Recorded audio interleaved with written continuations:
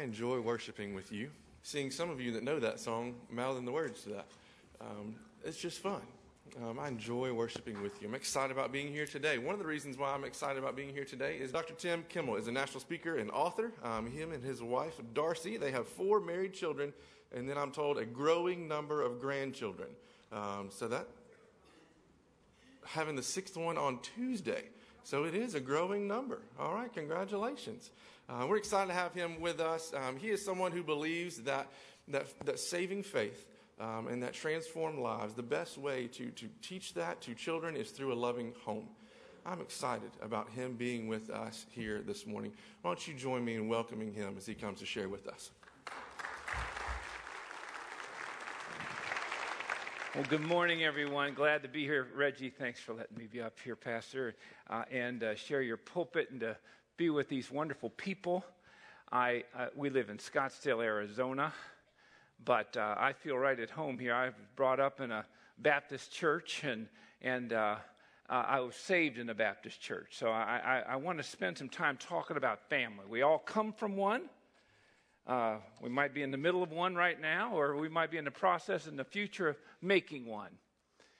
Someone has said that home is where life makes up its mind. And because it does, and it is, I appreciate the fact this church wants to spend some time focusing on how we can best bring the best out of each other in our home.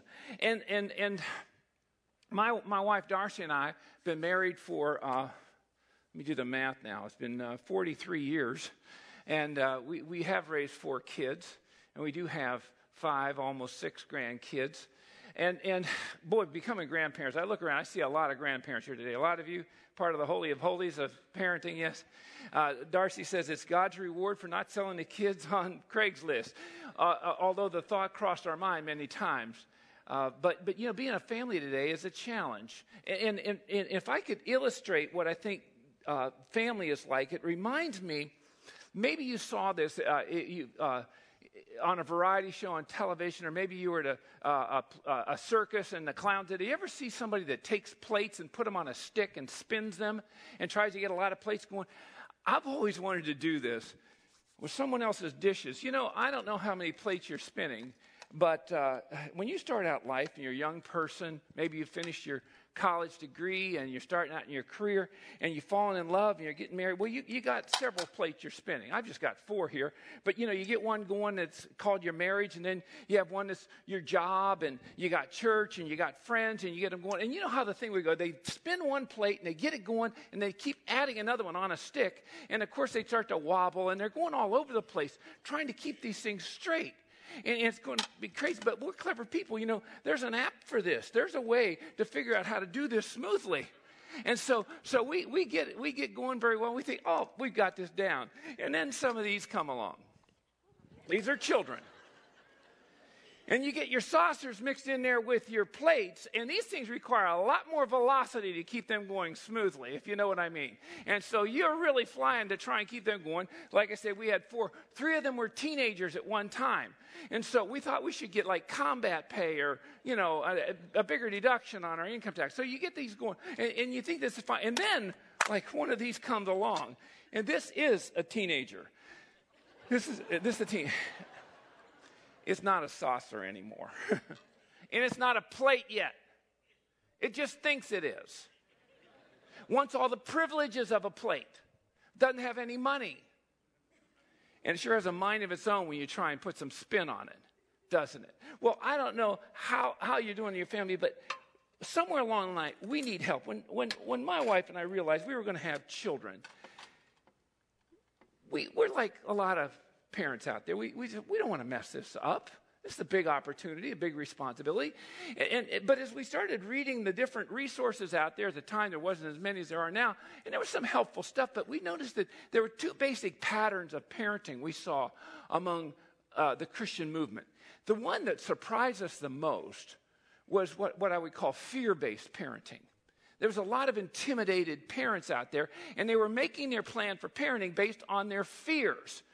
But we thought, well, that's not going to work. That's not going to produce the kind of kid we want to produce, because if we're followers of Jesus, we should be the last people afraid of just about anything. It's hard to transfer a confidence in a God who is sitting on a throne and has everything under control, who gave himself the nickname in the book of Revelation, I'm the Alpha and the Omega. I'm the God who had the first word, and I'm the one who's going to have the last one. See, if we want him to have a confidence in that kind of God, then we knew a fear-based starting point is not going to work. And then the other kind of a standard pattern among Christian parenting is what I would call performance-based Christian parenting, where we kind of define what is a nice Christian family like, what's a nice Christian kid like, how do they dress, how do they talk, who do they hang out with, how do they fix their, all that stuff. And then we just kind of follow them around with a little spiritual report card. We knew that one's a dead-on arrival plan too. That is bankrupt from the beginning. That is not going to produce a heart for God.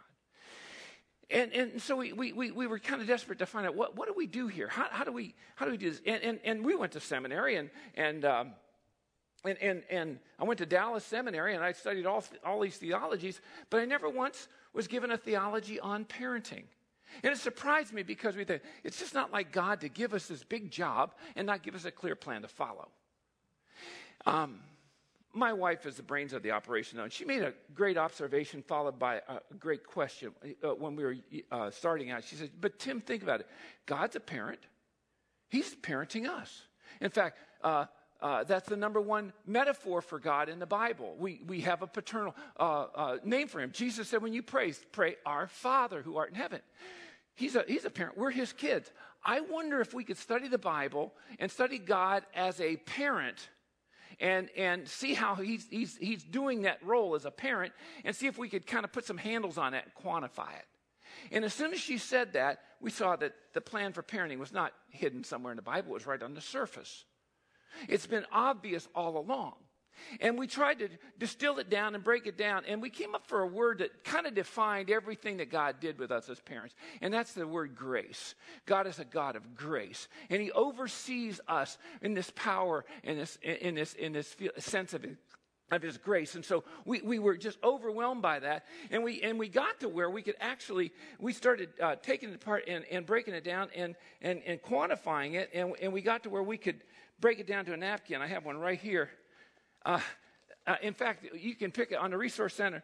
We have it out there. And we're going to spend some time looking at this tonight when we get together. But we saw that God's grace could actually be broken down and into pieces on a paper napkin. And I'm going to give you one section of this morning. But grace is what kind of defines it all. You know what but this is an observation, because I've been around the Christian movement a long time. Accepted Christ when I was a teenager. And you know what I think when it comes to grace, we Christians, man, we resonate with grace, don't we? We love the thought of grace. But you know what I think one of the problems we have is we don't realize we tend to confine God's work of grace to his work of salvation. Let me say this. Let me make sure I'm saying this right. We tend to confine or limit God's grace to his work of salvation, that I once was lost, now I'm found. I was blind, but now I see. We get that part, don't we? But we don't realize that God said, the grace that I saved you with is the grace I meant to now completely reformat you with, define you by, and I want it to be the thing that kind of pours out as you reach out to other people. I want it to define, it to become the DNA of your relationships. And God's grace was meant to lead the way in relationships. But it doesn't always do that way, especially when we put ourselves on a performance basis with God and then put our spouse and our kids on one. And so it blocks that option that we have to kind of define what it's like in a home when grace is in place or not in place. Let's use right here is our sample here at Temple. Since you came to this church this morning, would you say that this church has presented itself very well to you? As far as its aesthetics, the color palette they chose, the greeters at the door, the way it's all furnished. This is a very handsome, nice church. It presents itself well. And would you say so far in the service, everything has been done biblically correct? I mean, obviously the choir and the songs we say, everything's been done biblically correct. And the prayers have been passionate. And so far, I hope I haven't talked down to anybody, and I'm showing respect to you. Have we got it biblically right so far? Would you say that's true? Have we got it biblically right? Okay. But what if it was 25 degrees in this room the whole time? And you're dressed just like you are right now. See, it wouldn't matter how right we're getting it biblically. It wouldn't matter. You wouldn't be able to appreciate it or enjoy it because you'd be so cold. And see, I think in our Christian life, we think that we must get the truth right. We have to have the truth right. We have to have the rules and regulations in place. We got to do this right. We got to behave right. And by the way, I agree with all that. But you see, we can be working like mad to make sure that we're transferring the truth of God and forget that he also meant for us to do it in a context of his grace. See, grace puts everything at room temperature. It makes it comfortable. It makes relationships thrive. And so what I want to do is spend some time actually unpacking one level of God's grace and what he does with us, and that's how he sets our hearts free. He gives us a sense of freedom, and there's some freedoms that we can give in our life. To set this up, I want to read you a quick story from Luke chapter 2. You say, oh, I know that story. That's the Christmas story. It is in there, but we're going to go past the Christmas story to one quick little story about Jesus when he was just 12 years old. And it starts, I want to pick this up in verse 39 of Luke chapter 2.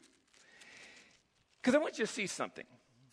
It says and verse 39 and 40 are basically hinge verses between the Christmas story and this event that happened when Jesus was 12 years old. And look how Luke pulls us out of the one story, sets up the next. He says, when Joseph and Mary had done everything required by the law of the Lord, they returned to Galilee to their own town of Nazareth. And the child grew and he became strong. He was filled with wisdom. And look at this. And the grace of God was upon him. The grace of God was upon him. Now, what he does next is Luke moves from an overriding statement and gets very specific now, and he gives us an example of the grace of God on this kid. And you'll see that Jesus was being raised in a grace-filled home. Watch this. Every year, his parents went to Jerusalem for the feast of the Passover. When he was 12 years old, he went up to the feast according to the custom. After the feast was over, while his parents were returning home, the boy Jesus stayed behind in Jerusalem, but they were unaware of it. Okay, let's hit the pause button for a second. If this was the first time you ever read this passage, you might be wondering, what was the Heavenly Father thinking when he assigned the earthly care of his only begotten Son to these two people? That they actually take off and leave their kid behind in the big city and be unaware of it.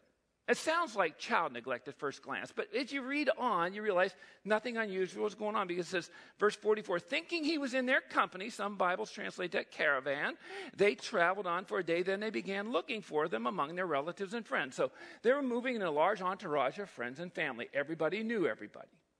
And you know how it is when you're in a large family gathering. You're an adult, you're in charge of whatever kid is nearby, right? And on top of this wasn't a little kid. He's 12 years old. You let 12-year-olds over the horizon. On top of that, this is the most responsible, reliable 12-year-old any two parents ever raised. So they were not worried that he wasn't there. They thinking they were long. But when dinner time came and he didn't show up, they knew we got a problem because he's 12. He's a boy. They show up to pop their tanks. Verse 45. When they did not find him, they went back to Jerusalem. Oh, excuse me. It says. They were unaware of it. Thinking he was in their company, they traveled on for a day. Then they began looking for him among their relatives and friends. When they did not find him, they went back to Jerusalem to look for him. Listen to this. After 3 days, they found him in the temple courts, sitting among the teachers and listening to them and asking them questions. And everyone who heard him was amazed at his understanding and his answers. But when his parents saw him, they were astonished. And his mother spoke for the two of them. Son, why have you treated us like this? Your father and I have been anxiously searching for you. I mean, you can sense the exasperation on them. Think about it. It's been 3 days. They have been turning Jerusalem upside down trying to find this kid. They went to all the places they thought he might be and all the places they hoped he wasn't. The juvenile lockup or, the ER, wherever. They can't find. They're in the hotel at night trying to get some sleep to pick up the hunt. And poor Mary's lying in bed thinking, I've misplaced God. boy, am I going to be in trouble for this one. And then when they find him, they realize not only is he okay, but he's been okay the entire 3 days they haven't been, which causes a couple of emotions to fight for first position. Obviously, they're relieved that he's okay, but what else are they? What would you be? Angry. They're upset with him, just like you would be and I would be. And so she says, why would you done this to us? We've been searching all over. And then it turns red. If you have a red letter Bible, it turns red. She said, why have you been searching for me? Didn't you know I had to be in my Father's house? How are they supposed to know that? Well, there's one little tip-off, and that you have to do a little detective work, but maybe he was referring back to the fact that Gabriel appeared to Mary, remember, before she even conceived, said, look, you're going to have a son by unusual circumstances here, and he's got an agenda, and work with him. And he's basically saying, Mom, Dad, come on, we sent you angels. How many parents get that? But they look at verse 50, but they did not understand what he was saying to them. They didn't get it. They didn't get it. Now look what happened. Verse 51, then he went down to Nazareth with them, and he was obedient to them. But his mother treasured all these things in her heart. And Jesus grew in wisdom and in stature and in favor with God and men. Right there, verse 51 describes a grace-based family in action. And you say, how so? Because what happened is antithetical to the circumstances they were in. They were responding differently than what we normally would if we were just in our normal human mode. Because, see, it says he went down with them and was obedient to them. He submitted to them. But you got to understand, he was God. He could have said, excuse me, but I think you've forgotten who you're dealing with here. How about I refresh your memory? Remember, it was me that came up with that original line, let there be light. I made you. I made the gravity that's holding you down. I could write out your DNA. You don't even know what I'm talking about. But I'm telling you, you can't tell me what I can or can't do. I'm God. He could have said that, but he didn't. It says he submitted to their earthly guardianship over him and was obedient to them. And it says his mother treasured all these things in her heart. Wait a minute. Just 2 verses before, she's yelling at him. And says I don't think you treasure something, but she knew something very unusual was going on here, and she responded differently. Grace responds differently than we normally would in our human pattern. And that's why I think these 4 wonderful freedoms I want to show you become so real to us, because God offers us in his grace 4 freedoms for our heart that really set us free and bring the best out of them. And when we turn around and give these to the people we love, it's amazing what happens. Let's look at the first one. Grace-based families give the people they love the freedom to be different. The freedom to be different. If you can put that one up there on the screen, please. There you go. Grace-based families give the people they love the freedom to be different. Well, let me give you some synonyms for different so you understand what I mean. Weird. Bizarre, strange, goofy, quirky. Grace-based homes have room for those kind of kids. Fear-based homes do not. Spiritual performance-based homes do not. Sin management homes do not. Evangelical behavioral modification homes do not have room for weird, bizarre, strange, goofy, quirky kids. Those kind of kids embarrass us, and they annoy us, and we want them to stop it. Your kids do wild things. I mean, little kids. You have a little girl? You see some of you have little girls? What's interesting about a little girl, even if they're an only child, they're never alone. They're always talking with friends. They're always talking with friends. And they have names for them. They're not sounds, names. You give a little girl a pile of rocks, she will make a family out of them. She'll take the biggest. This is Earl. He's the daddy. And here's Mom. You have a little boy? He'll throw him in the backyard to play. He'll do a headbutt right into a tree. Say, what is wrong with you? He's a boy. They're weird. They do headbutts into trees. They come in and see their sister. Oh, you give the little girl Barbie dolls? She'll play the View. She'll line them up there in a little semicircle, and they'll have a debate over something, and they're doing a TV show. Her little brother will come in. He'll see that thing. He'll pick up that Barbie doll, bite the head off, and throw it like a grenade and make explosives. They're strange. They're little kids. Then they become teenagers. And then they do weird things. You know, one of the standard things that kids, teenagers would do, they go through cycles, right? And they mess with their hair. And let's say a kid goes over and he wants to get a new hairdo, and he says to his friend, I want a new hairdo. And his friend said, I'll help. Lie down in the grass. Cover your eyes. And he gets out the weed eater, you know, and then he goes into his mother's medicine cabinet, gets some of the hair coloring out, and they mix it up, and they put it on there. And it's a little bit of green, a little blue, a little pink, a little yellow. They spike it out, and then he comes home to show his mother his new do. And then it's not uncommon for Christian moms to say something like, I don't think Jesus would be very pleased with your hair. Isn't it interesting when we get desperate, we drop the biggest name we got in our arsenal. I don't think God would be very pleased with your hair.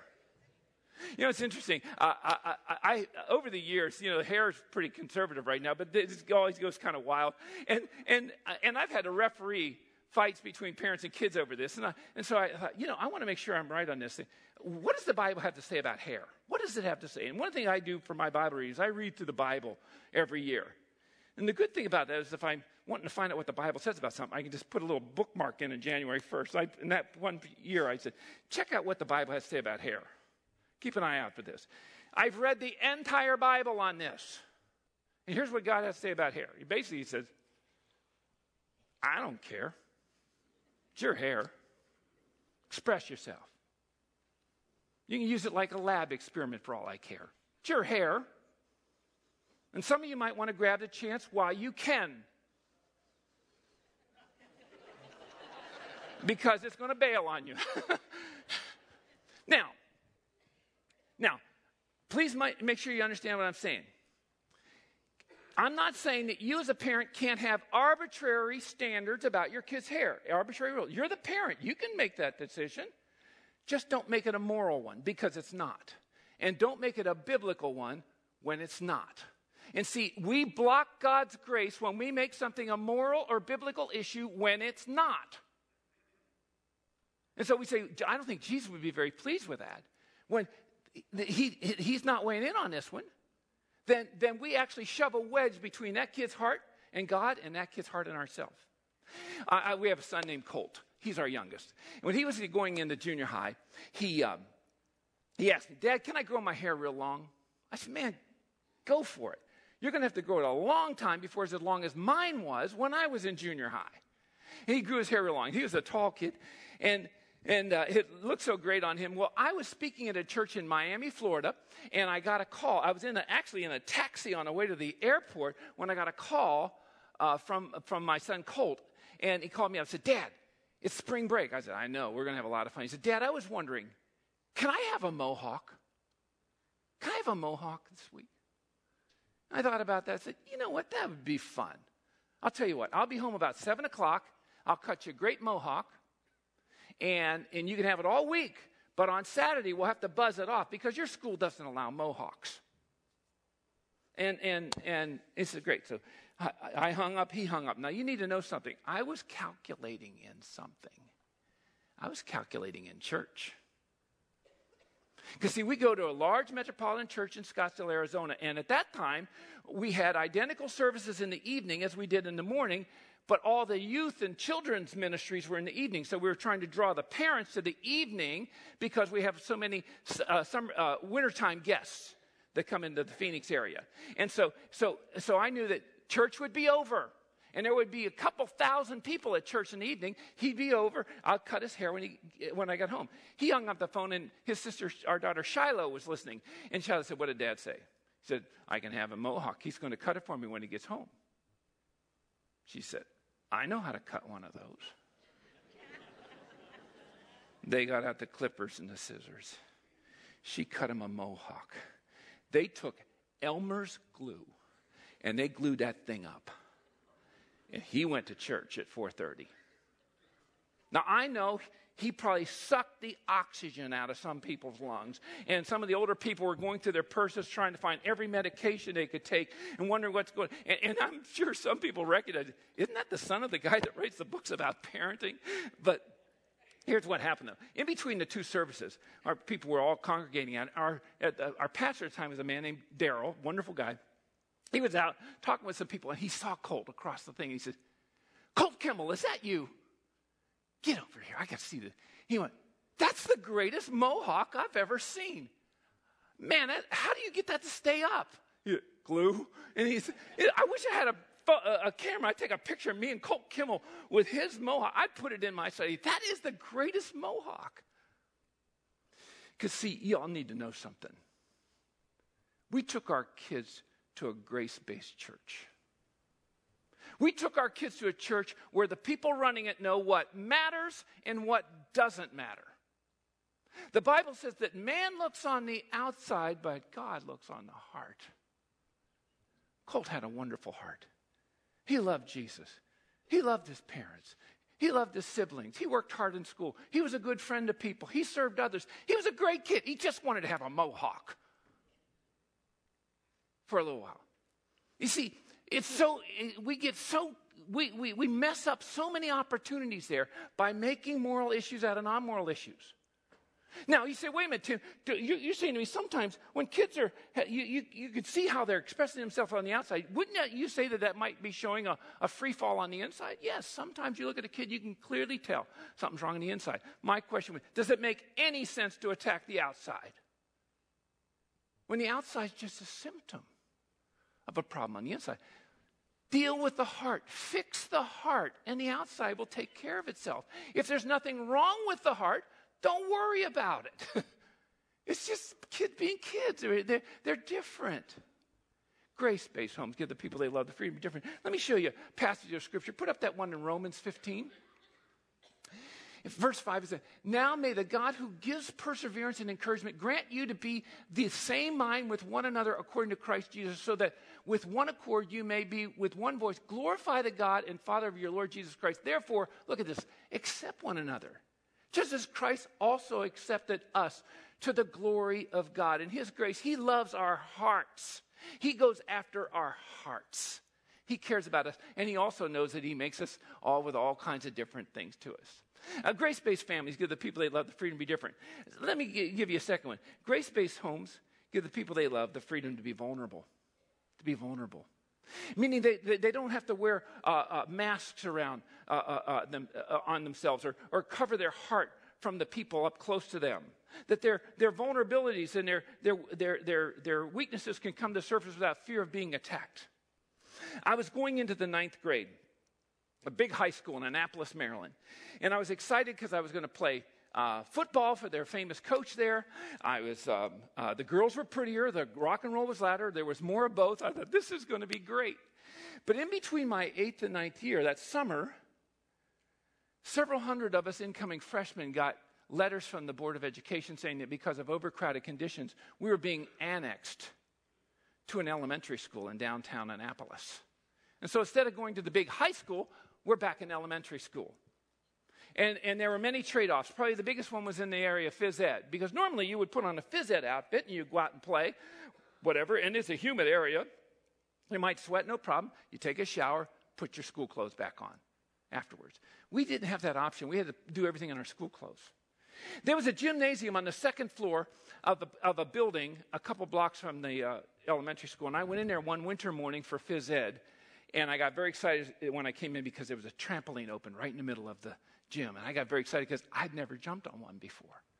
They weren't pieces of equipment in backyards back then. Our PE coach came out, and we all gathered around. He looked around at all of us, came back to me and said, Kimmel, take off your socks, leave on your shoes. Take off your shoes, leave on your socks. Take off your shoes, leave on your socks, and climb up here and follow my instructions. So I pulled my shoes off, but as I got up, as I did, I realized I had holes in both of my socks. Not one, both. And one of my friends thought everybody should notice this. Oh, look at Tim's toe stick. Isn't this sad? We need to take up a collection, buy him some real socks. Would stop by my house. I'll give you some good socks. It was like he was putting down my family's economics, which, by the way, we were lower middle class.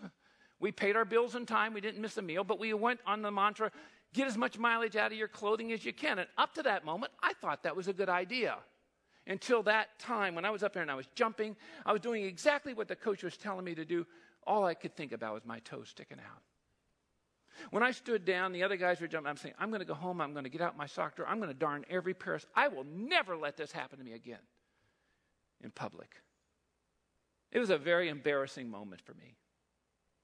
Well, when everybody finished, the bell rang, the coach dismissed us, he took off. I went and got on my shoes and put on my coat and got my books, and I went out the side door and went down the side door, the steps, and I got to the bottom. I hear my name, Kimmel, wait up. It was the coach. And he came down, he pulled me aside, he said, hey, Tim, I want to tell you why I called on you to do the demonstration. Tim, you're the most agile student in my class.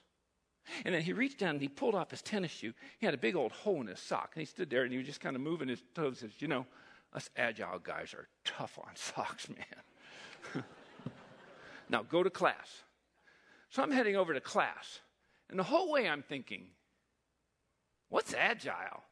Because I had no idea what that word, I'd never heard that word before in my life. Show you what a sorry student I was. But I was going to an English class, and they had these big dictionaries on stands, and they loved it when you actually looked up a word without a gun held to your head. And I looked up agile. And I read for the first time in my life that I could move with speed, ease, elegance, and liveliness. And I read for the first time in my life that I was mentally alert and quick-witted. No one had ever told me that before. I wrote it down. I memorized it. And I did a 180-degree turn in two major areas of my life, academics and athletics. In fact, a couple weeks later, they had a challenge. Who can do the most sit-ups in the 9th grade? And these weren't these crunches that you do today. These are these since banned lower back pain things where you had to lay flat in your back and your knees weren't even bent, and you had to come up and cross over. They don't allow them in school anymore. But they did it, and I set the record that year. And I kept going. In fact, me and this other guy got in a challenge. We kept going through phys ed class, through English class, and through lunch period. They were sending out runners. They're up to 491 and all that stuff. My stomach muscles hurt for days after that. But I didn't care because I was agile. You know, it took me a while to put the pieces together to figure out why the coach disappeared so quickly after class. He had to get into get into his little side office, pull his shoe off, cut the hole in his sock, put his shoe back on, and chase me down. He didn't go around with holes in his socks. He's a PE coach. They give him new shoes and socks as part of the deal. But he saw a vulnerable kid that needed help, and he touched his life with grace. Now listen, our children and grandchildren have these kind of moments all the time. Someone has described childhood as a 24-hour a day, 7-day a week, 365-day a year battle to keep from being embarrassed. We need to touch them with grace. We need to help them through that. We know that Paul had a thing he was very self-conscious about. He went to God and asked him several times, will you take this away? In 2 Corinthians 12:9, he says, no, my grace is sufficient for you. My power is made perfect in your weakness. And then I love this in Colossians 4:6, it says, let your conversation be always full of grace, seasoned with salt, so that you may know how to answer everyone. Grace-based homes give the people they love the freedom to be different, the freedom to be vulnerable. And thirdly, the freedom to be candid. Meaning that your kids can tell you what's on their mind, even if it's stuff we're not excited about hearing. Maybe they come to a stage in their teenage years where they're questioning whether Jesus is God or the Bible is the truth or the cross is the only way to God. This isn't a time to panic and hire some theologian from the seminary and duct tape him to your kid's face or something. Smarter kids than yours and mine have gone through times of doubt. What they need is see us remaining calm while their faith is on trial. Or maybe it's something that we have done that's frustrated them or bothered them. Is it a two-way street? I mean, when our kids do things that bother us, we usually have an outlet to tell them. Is it a two-way street? Because unless you're a perfect parent, you get it wrong sometimes. Our son Cody, he was the second born. He finished his homework in the spring. It was springtime. He finished his homework. He was getting ready for bed. He said, "Oh, Dad, I forgot to mention. I need you to sign me out of school tomorrow at noon." Why? What's up? He said, well, it's opening day of the Diamondbacks, and my friend Steve invited me to the game. He's got tickets right behind the dugout, and he wants Now, the Arizona Diamondbacks had beaten the New York Yankees the year before in the World Series. So this is a big opening game. But for some stupid reason, I thought I needed to teach him about personal responsibility. I said, Cody, you're a student. You go to school at 8. You get out at 3. You don't necessarily get to take off because something fun's happening. He said, Dad, but they're going to have F-16s fly over. That's great. But I went back to my thing. It's like you have a job, and we all have jobs, and there's always fun distractions, but we got to stay. And he said, Dad, I think Randy Johnson's going to be in the mountain. And I went back to my little lecture, and I'm going on, and he says, Dad, I think Alice Cooper's going to sing the national anthem. And you can just see, I was just exasperating this poor kid. And finally, he got very quiet, but respectfully, he said, listen, Dad, I bring you home straight A's. All I've ever brought you home are straight A's. I can't bring you home any better grades than I'm bringing you. Now, you need to decide whether I can go to that game or not. It was like a big hand came right down out of the clouds, a divine hand, and did one of these right on the top of my head. Said, will you sign this boy out? What is your problem? And here's what's really ironic. Those grades he was making did not come from his father's side of the gene pool. Those were from his mother's side. I struggled in school. I felt you should have vowels and consonants on your report card. I felt so foolish. I reached in my pocket. I took out 2 large bills, and I handed them to Cody and said, Cody, make sure you buy the big hot dogs and drinks for you and Stephen. And Cody, please forgive me for being so foolish. Listen, we get it wrong sometimes. And we got to give the people we love the freedom to be candid with us. Now, they need to do it respectfully. And one of the best ways to make sure your kids speak respectfully to you when they're frustrated with you is speak respectfully to them when you're frustrated with them. The scripture. We know that God, who never makes a mistake, still does things that sometimes frustrates us. He knows that. In Hebrews chapter 4, he says, you don't have a high priest that doesn't understand what it's like to be in your skin. He's in all ways tempted just like you are, yet without sin. He says, but come boldly to my throne of grace, and you'll find mercy. And another scripture that I really like on this one, in Hebrews 12:15, see to it that no one misses the grace of God, and that no bitter root grows up to cause trouble and defile many. Grace-based home, give the people they love the freedom to be different, vulnerable, candidate. The 4th one is they give the people they love the freedom to make mistakes. To make mistakes. Now, I'm not saying we're encouraging mistakes, nor am I saying that mistakes don't mean consequences, because discipline is a form of grace. The Bible says, them whom God loves, he disciplines. But if home is where life is making up its mind, then home must be a place where disappointments are processed and mistakes are endured. And when people blow it, it doesn't mean the end of a relationship. Now, where did I get these 4 things from? I got them from how Jesus deals with you and me. He gives us the freedom to be different, vulnerable, candid, and the freedom to make mistakes. And he wants to touch our lives with grace. He has poured his grace over us, and we have a chance to be emissaries of his grace and outlets of his grace. You may be here this morning, and you may be thinking, I have been a recipient of his saving grace, but I have not been an ambassador of that grace. And the people that are close to me, my spouse, my kids. And you might need, you say, this is a good time to rededicate my heart to that. And when we give the invitation, you just might want to come down there and pray with the pastor and just say, yes, I need it. Or you may be here and say, I need God's grace. I've not been set free from my sin. I need that initial touch of his grace that sets me free. When we give the invitation, I want you to come down here and talk with them and say, Jesus, I need help. I need forgiveness. We want to offer that to you through the cross. Right now, let's just pray. And I look forward to seeing you this evening. Lord Jesus, please be with the people here as we now come this time of decision. Lord, wherever we are, I pray that your grace will overwhelm us. And if people here are followers of you, that they will want to be people who model this grace for the people they love so much, up close and personal.